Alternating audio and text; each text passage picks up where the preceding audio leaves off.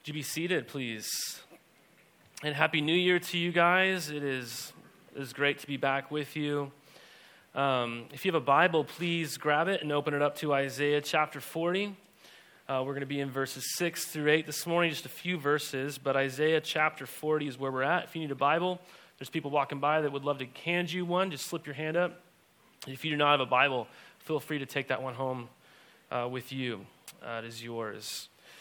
I'm going to read here in verse 6 of Isaiah chapter 40, and this is what it says. It says, "A voice says, 'Cry,' and I said, 'What shall I cry?' This is what you should cry. 'All flesh is grass, and all its beauty is like the flower of the field. The grass withers, the flower fades, when the breath of the Lord blows on it. Surely the people are grass. The grass withers, the flower fades, but the word of our God will stand forever.'" God, we just want to pray in this moment that you would be very obviously present during our time in your word. God, we know that your word is alive and active, that it is breathed out by you, and I pray that we would experience that this morning. God, I want to pray specifically for Barry Arnold at Cornerstone and for Virgil as he is preaching at Hinson this morning and all month. And I pray, God, that you would fill them with great confidence in you and what you're able to do, God, through the preaching of your word. And I pray that you would really benefit those church families, God, through their preaching this morning. God, we're grateful to you that we have your word, and I pray, God, that you would do something in our lives that we can only attribute to you through it this morning. And I pray these things in Christ's name. Amen. Well, you guys, we are in a new decade. What just happened, right? I mean, it felt like yesterday we were all worried about Y2K. Remember that? And every year I think is a moment where we kind of feel this sense that change is possible, that we have a clean slate, if you will. And, it's always the same, though. Yesterday is always yesterday, and today is always today. And with Christ, we know that every day is sort of that clean slate. God's mercies are new every day. But there's something about a new year that brings that about. There's a feeling of a clean slate. But then we always simultaneously feel like time is passing us by, don't we? We feel that nothing is permanent. I know for me, I've been in a weird spot, I think, just more reflective than usual, which says something. I'm a pretty reflective person. But just as we've turned into this new year, this new decade, being more reflective than usual, and just thinking about, wow, what's happened in the last 10 years, and what's another 10 years going to feel like, and where I'm going to be. And I'm like, wow, I'm going to be in my mid to later 40s. I'm going to have kids in college. And for me, that feels insane. Like, how is that even a thing? And so just depending on the season of life I'm in, and maybe you feel the same way, I kind of wish I could just freeze time. I wish I could just freeze time. In fact, I'll often say to my daughters or my sons, would you please stop growing up? Would you please, promise me you're not? And they just, argue with me about how time works and all this. And I say, no, would you please, promise me you're going to stop growing up? And they promise me. And, whatever, it's good. I'm happy they promised me those kinds of things. And I know that's a cheesy dad thing to say, but I'm a cheesy dad. And it feels unavoidable to me at this point in my life. But I wish I could freeze time. I really wish I could freeze time. I wish I could make what we have going right now last forever. I wish this moment could endure. And maybe you don't tell your kids cheesy dad things, but maybe you experience a vacation that's just wonderful, or an evening, an incredible evening with family or people you love, or maybe it was Christmas break, it was just wonderful and it's over, and you look at those moments and you wish you could freeze time. I don't know what it is for you, but it's safe to say that we have an insatiable desire for certain things in our lives to endure and to last forever. And in a moment of transition or change, whether it's from one decade to the next, or from transitions like in our church's life last year, or to personal life changes or transitions that you might be personally going through, we often see that so many good things in life don't endure and last our lifetime, let alone for generations or for all eternity. But there's at least one thing that God promises us will always endure. We find it in our text this morning, and it's his word. It's God's word. In light of that this morning, I want to call us as a church to not just a New Year's resolution, to not just a new decade resolution, but a lifelong resolve, really, which we need to be called to every single day. A lifelong resolve to feast on God's word and to snack on the good stuff of life and to not get those things out of order. Because if we do, which we most often, I think, do reverse those two things, when we feast on the good stuff of life, we realize every time it doesn't pay out very well. It's a really bad investment. But when you get that in the right order, it's a beautiful, life-transformative investment. And so this morning, our short few verses here that we're looking at this morning, we do see this eternal perspective in verses 6 through 7. We see a sure promise that's given to us in verse 8. And finally, we see this lifelong resolve that I want to call us to as we embark on this new decade. An eternal perspective, a sure promise, and a lifelong resolve. Verses 6 through 7, we saw this eternal perspective offered to us in those verses. Let's look briefly again. Verse 6, a voice says, "Cry." I said, "What shall I cry?" What does he cry? All flesh is grass, and all its beauty is like the flower of the field. The grass withers, the flower fades, when the breath of the Lord blows on it. Surely the people are grass. I think it's really hard to jump into the middle of a book, the Bible. That's why I'm not a huge fan of just doing a standalone message, but this one felt something like we really needed to do. But jumping into the middle of a book is often really hard because here we find ourselves in chapter 40, which is a really huge transition in the book of Isaiah. It's a big transition because what we find in the first 39 chapters of this book is this prophet Isaiah, and he's prophesying words of confrontation, really, against God's people. Israel, God's people, they've been rebellious. They've been rebellious against God's rule. They've been rebellious against the ways of their God, Yahweh. And so God used nations like Assyria, nations like the Babylonians, to purify them and to leave a remnant of people who were faithful to himself. And so now, here in this chapter, we find ourselves a couple of centuries really down the line. So a few centuries, if you will, have passed between chapter 39 and chapter 40, okay? And here in chapter 40, God's people are no longer being confronted, but they're being given words of comfort. And now what they're doing is they are in exile. They're in Babylonian exile. They're living in a foreign land amongst foreign ways to their ways of life. They've lost a lot of their own stuff, but God is wanting to speak words of comfort to his people in exile. And we see this in verse 1. God says what? Comfort, comfort my people, says your God. So God, even after their failure, even after all their sin and their rebelliousness, God is coming to them. And he is still calling them his people. He is still identifying himself with them as their God. Through all of this, he is still coming to comfort them. I love what Ray Ortlund says here. He says, the occasion of God's renewing comfort is our failure. And I think many of us have experienced that the occasion where we experience God's renewing comfort is our failure. That when you and I fail, that's when the comfort that God brings, the comfort of his grace and restoration, is really sweet.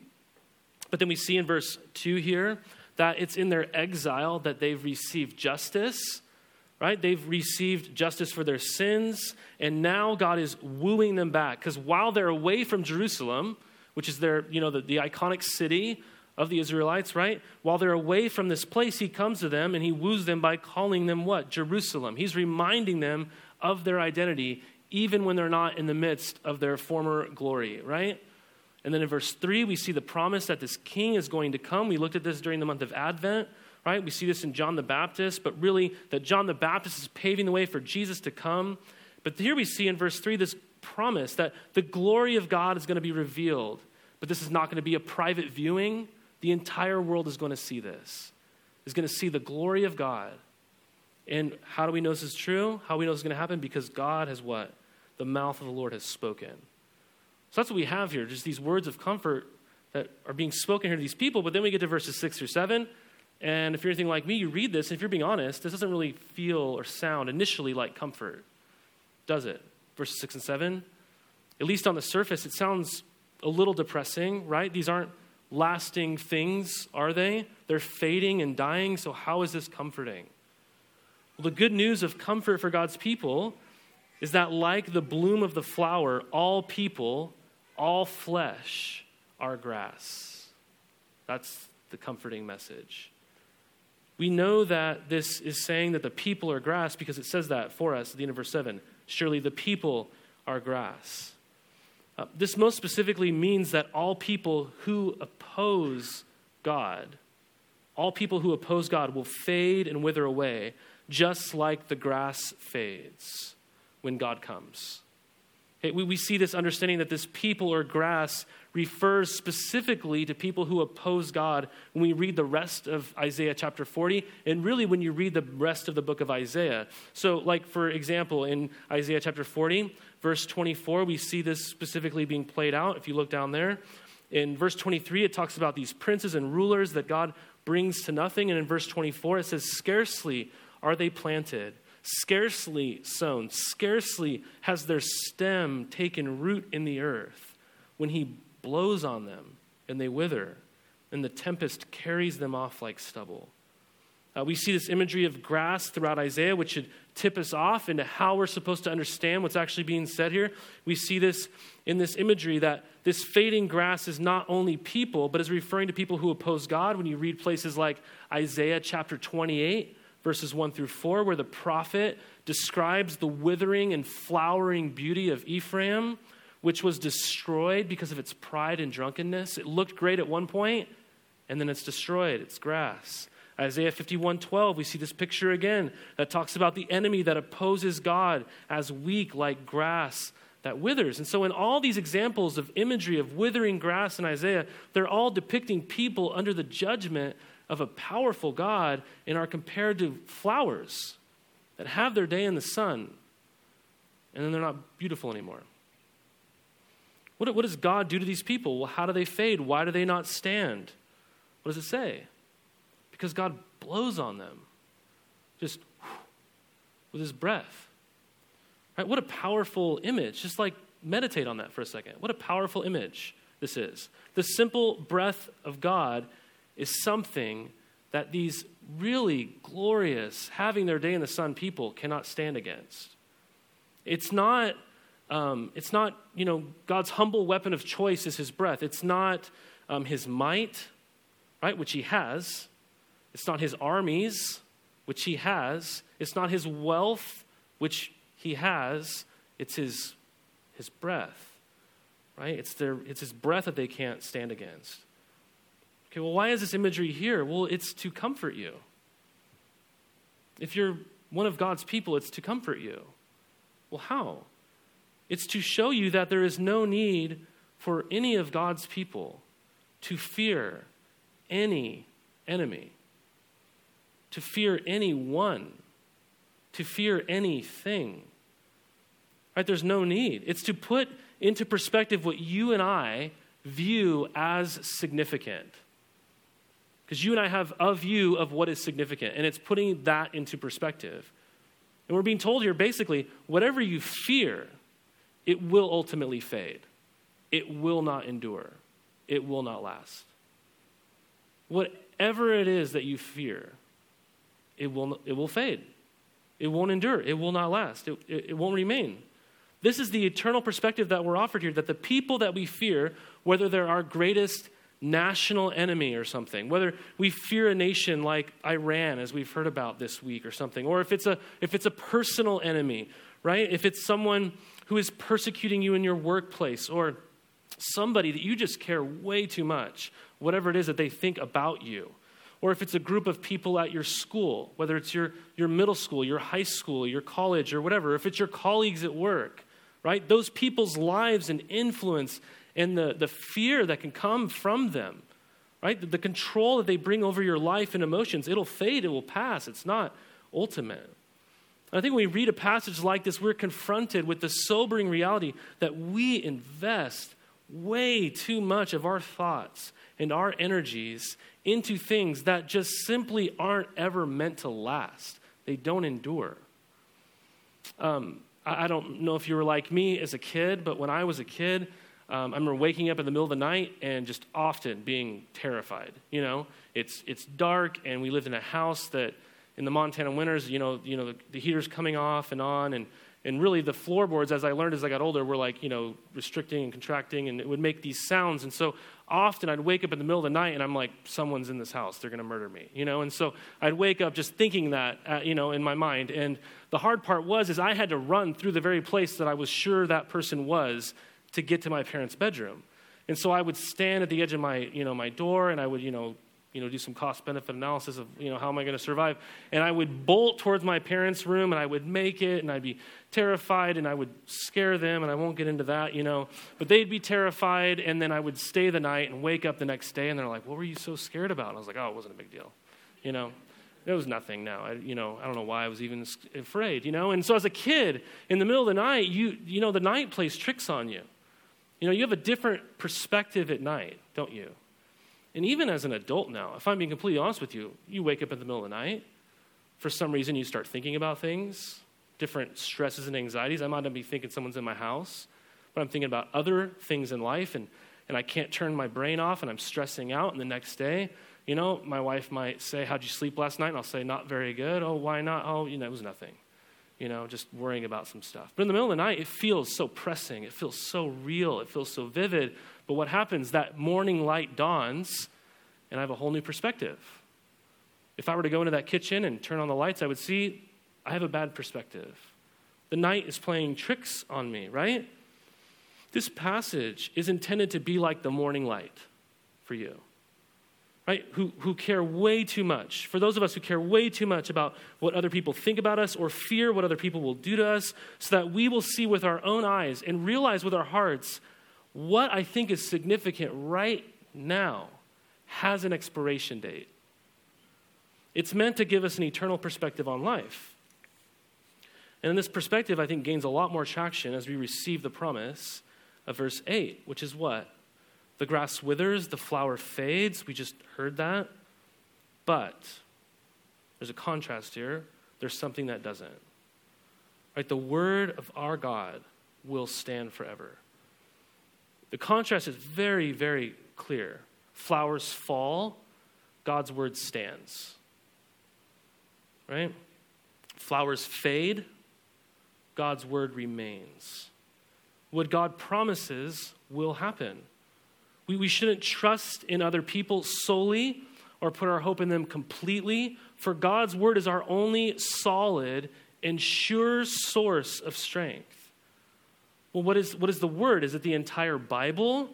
I think the basic answer to that question is yes, but we need to learn a helpful exercise here in that sometimes reading our Bibles, the Bible interprets itself when you see other passages of Scripture. And so we see this happen in the book of 1 Peter. And so you can look over there to the book of 1 Peter. I'll put it here on the screen for you. But this is what it says in the letter of 1 Peter. It says, verse 23, chapter 1, since you have been born again. All right, that's salvation language. Not of perishable seed, that's stuff that doesn't last, but imperishable, stuff that endures. Through the living and abiding, the remaining word of God. And then Peter pulls out Isaiah. For all flesh is like grass, and all its glory like the flower of grass. The grass withers and the flower falls, but the word of the Lord remains forever. And this word is the good news that was preached to you. Well, what is the word? Well, it's the same, except it's more clearly defined here. And what is it? This word is what? It's the good news that was preached to you. It's the good news about Jesus. It's the gospel, right? That's what this word is. The good news is a message to you of what Jesus has done, what he has accomplished. It's not telling you to do anything. It's just an announcement saying, this is what God has done. Do you receive it? Right? We know this, that the gospel is news. It is not advice. It's not coaching you to do something. It's just telling you what has been done. And somehow, when you've received this word is an imperishable word, and it causes you to be born again in an imperishable kind of way. So that when God blows, it doesn't fade. You're not a person who fades. You're a person who lasts. Right? It does a transformative work in your life. This word of God does to you. And notice here too, if you've read the book of 1 Peter, you know this, but Peter, he's writing to a scattered people in modern day Turkey who are being rejected, who are being pushed to the margins, who are being persecuted because they've received that word, because they have faith that this gospel of Jesus is true. He's teaching them how to live in a world that doesn't believe what they believe. He doesn't want them to escape that world. He wants them to live counterculturally within that world, just like the people that received the book of Isaiah. Right? Just like these same people. And here in 1 Peter, he's contrasting the weakness and the pitifulness of people in the world and the power that these followers of Jesus have in the strength that comes and remains in the word of God. This same word that has woken these people up with new life, that's caused them to be born again, is the same word that you and I have this morning. The same word. See, God's word of hope and comfort, what does it do? Well, it imparts life. It imparts life to weak and fearful people. It imparts life, you guys. If you're weak and fearful, this word will do that. See, God's word is reliable. It's imperishable. Do you see that? Verse 23.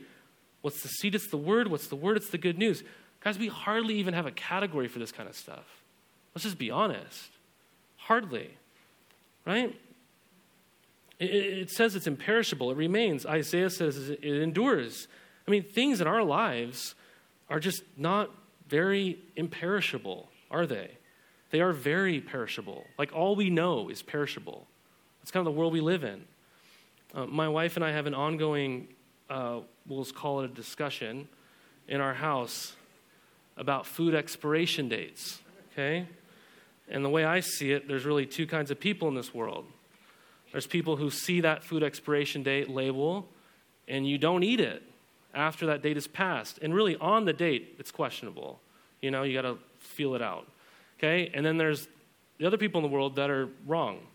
You know, that just, for one reason or another, they're risking their lives eating this stuff for whatever reason. Okay? And my wife, though, she knows that food perishes. Okay? There is a limit to her generous eating of food that's past the date. Just like all of us, I hope, okay? And we all know this. Like if you invited me over for dinner and we got there and I was like, wow, this smells amazing. And I was like, what is it? And you're like, oh, it's just some stuff I'm cooking up that my great-great-grandmother gave to me, you know, like 100 years ago. I'd probably eat it because I don't want to hurt your feelings or something like that. You invited me over for dinner, but I might push back a little bit. I might question the legitimacy of what I'm eating. But we know this, right? That food perishes, right? It doesn't last, does it? Let alone anything in life. I mean, if you have a chair that's 100 years old, like we're in awe of that. We're like, wow, that chair is 100 years old. Or if you live in a house that's 100 years old, we're like, wow, this is incredible. You know, we travel to other places and we see buildings that have stood for 500 years and we're just like in awe, like, wow, that is so old. Why? Because everything we know perishes. That's like what we know. But we always, for some reason, hope it won't. Always. We hardly have a category for something that lasts and endures and doesn't perish. And because of that, we buy into this understanding of how the world works, and even as it pertains to God's word. This is partly why we have people today that view the Bible as a changing word. That yes, it was written to a people in a specific time and place and culture, but maybe people view it as simply a cultural word, as something that changes and just gets reinterpreted over time, that somehow we can simply look at it and look at others in our culture and we go, I'm so sorry that it says that. We feel the need to apologize for it. Or maybe we were tempted to roll our eyes at parts of the Bible when we were like, gosh, Bible, you're so holding on to the old days, If everything around us changes and dies and has its glory and has its day in the sun, right? If that's our only experience, then you will find people who talk about the Bible like it's just one of those things. It had its day. It had its time. But our promise as we embark on a new decade is that God's word doesn't need to be apologized for. It doesn't need to be defended. It doesn't have trends or its moment in the sun. It doesn't tire. It doesn't weaken. It doesn't become invalid. It endures. It outlasts. It's imperishable. There will be cultural narratives, right? There'll be influences and things that seem to throw the Bible into the dust. But God's word will prove itself to be the truer narrative that outlasts any other narrative or idea or person that tries to control or lead in this world in ways that are contrary to God. Right? You're bombarded, right, with messages from people all over the place all the time. You're going to sit at tables. You're going to sit in conference rooms with people that will undermine the truth of God's word in exchange for something that's being promoted as truth. But if that truth that they're pressing on you isn't God's word, okay, it won't endure. It will prove one day, whether you see it or not, to be a trend and not a truth. See, the world that stands opposed to God and his word might look like it's blossoming. It might look like it's beautiful, like it's in the lead, but it'll prove to be a trend. Every generation has always experienced this. So guys, if this is the perspective that we are given, and a promise that you can take to the bank, I think the question that we're confronted with then is not simply, do you think this is true? And yeah, there's probably some group of people here, and I'm glad you're here, that might hear this and say, I don't know if it's true. And I'm glad you're here. I really am. But I would bet that the vast majority of us in this room would go, yeah, I think that's true. That's the perspective I should have. God's word lasts. It's a sure promise.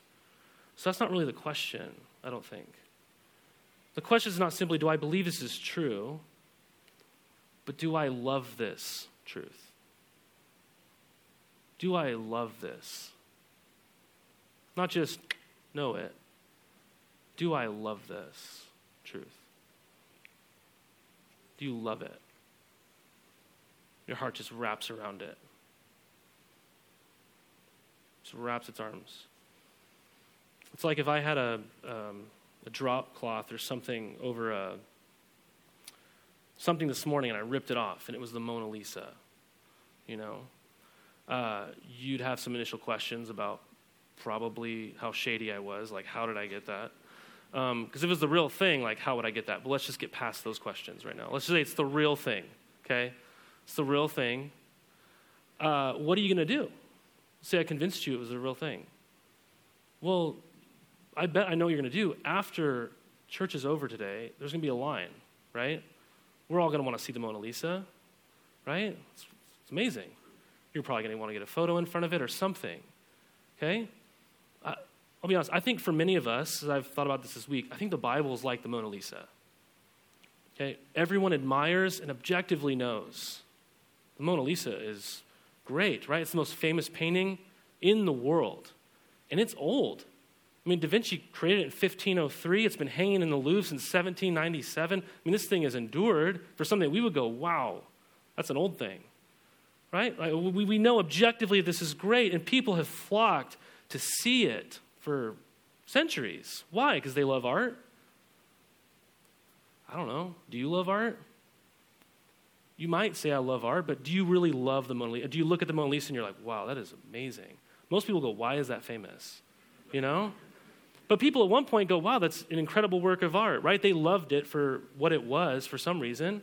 But people flock to it all the time, right? Do they go and see it because they actually cherish the painting or because it's famous? Because they objectively know it's a good thing to go and see, or because they love it? I'm sure some do.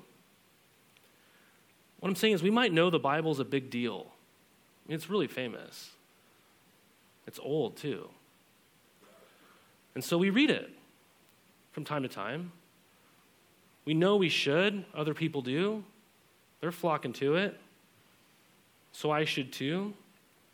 We know that people have given even their own real lives, like flesh and blood sort of lives, so that you and I could have a copy of it in our hands. There's people out in the world right now doing that very thing, trying to get the Bible in the hands of people, right? I don't question its value, but what's the value of the Word of God to me?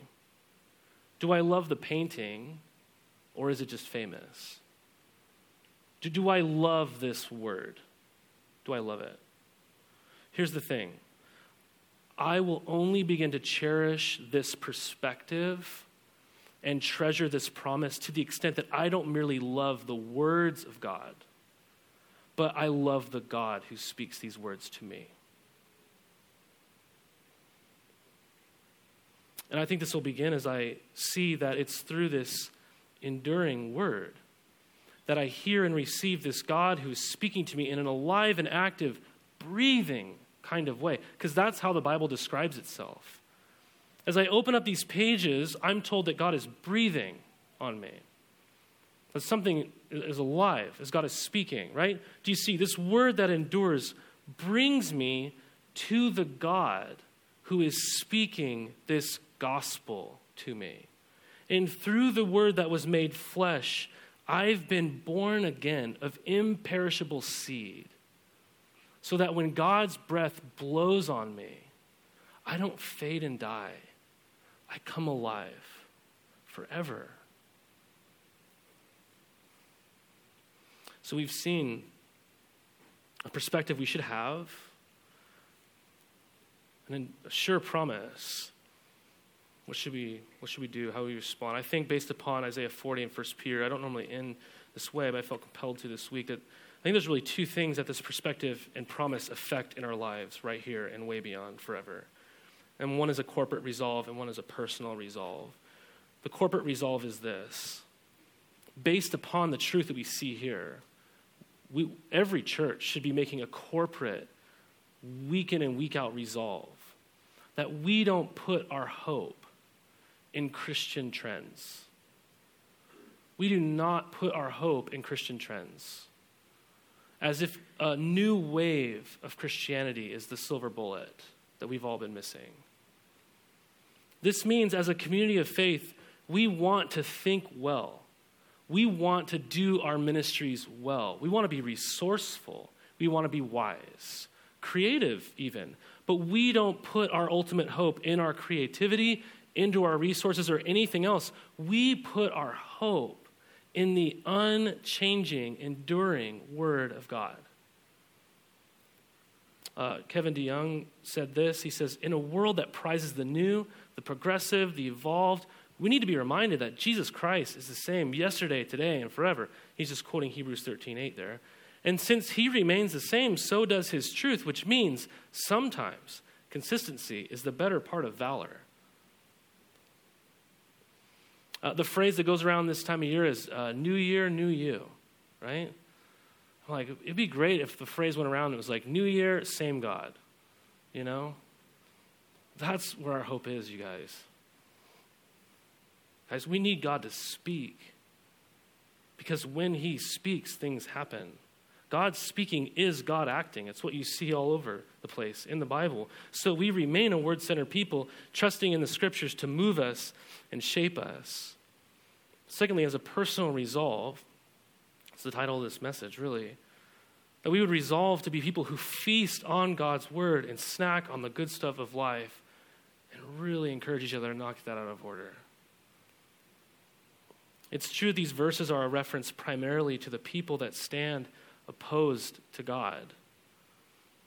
But generically, the references here are not merely to people, but to really all of life. And I've already tried to show you that, right? And you've agreed, right? Everything doesn't last. We know that things don't last, they fade. And if you notice how people in life that are temporary are described in verses 6 and 7 is that they have beauty. There's an attractiveness, right? They're described as flowers. Who doesn't like flowers, right? No one looks at a flower and says, ew, right? They all, wow, that's beautiful.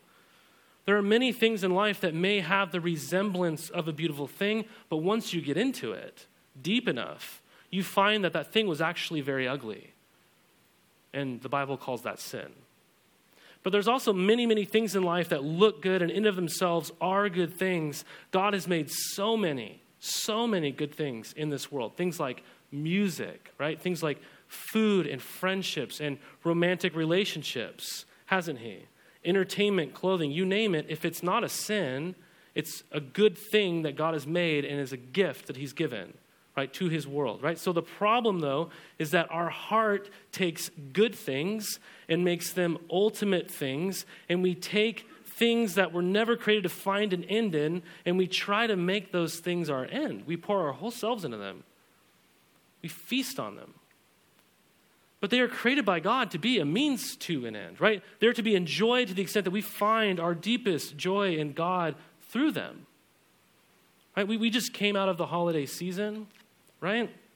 And I don't think I'm alone in saying that during the holidays, most of us tend to feast on the good stuff and snack on the best stuff for us, right? We feast on the good things like comfort foods and cookies and treats and desserts, and we snack on the best stuff, right? Like vegetables and whole grains and whole foods and that kind of stuff. I mean, we had an amazing, delicious spread on Christmas Day, and it was like full of chips and dip and crackers and cookies, and there was like this lone tray of vegetables, and even that had ranch dip in just to mask the pain of eating the vegetable, and I'm just enjoying this spread, and once in a while just throwing a carrot in my mouth for good measure, and I'm feasting on that stuff. At the end of the day, you're like, the payout wasn't that great, I don't feel good now. Right? We switch our eating habits during the holidays from feasting on the best stuff to snacking on the good stuff. And we feast on the good stuff and snack on the best stuff. And we often get this out of order in our relationship with God as well. We feast on the good stuff of life, the good that he's made, and we snack on him and his word. But when we do this, you know this, right? You're left wanting, right? You're left discouraged. Because the things that we feast on to ultimately satisfy us like we were hoping they would, they don't last, do they? I mean, no one gets to January and is like, I feel great. We're all like, I need a cleanse, And we call it Saduary, Here's the thing. What impact would it have on your life? Just dream with me. What impact would it have on our church? What impact would it have on our city? What impact would it have on the ends of the earth if we were people who in a lifelong resolve kind of way feasted on Jesus and his word, and we learned how to snack on the good stuff and not get that out of order? I think it would change our perspective. It might change what we spend our lives living for. Probably change the people around us. It would probably change you and me. Because if what you feast on food-wise shapes your physical features, what your soul feasts on shapes your whole being. So now we get the invitation to moment by moment and day by day feast on God's word, knowing. We do it because we know it endures forever. That's why we do it. We let it shape our whole being, and it satisfies our soul. Because in feasting on God's word, we come face to face with Jesus, the word. And as the imperishable seed of God's word now abides in you, when the breath of God blows on you, you come alive. As we abide in him through his word abiding in us. I want to end with this prayer. I'm using it as a prayer of Jeremiah 15. It says, your words were found, and I ate them. And your words became for me a joy and the delight of my heart. For I have been called by your name, O Lord God of hosts. Let's pray. Lord, I want to ask this morning that we would view your word not as something we should read, but something, God, that we want to feast on. God, something that we see brings us face to face with you, the living God. God, I'm so grateful for your word, and I pray that you would awaken within us a desire for it, because we know, God, that through it we come alive. And so, God, make us a grateful people who love your word for your glory's sake here in our city, all the way to the ends of the earth. We pray these things in Christ's name. Amen. Guys, we're going to rise to our feet now and go into our time of response.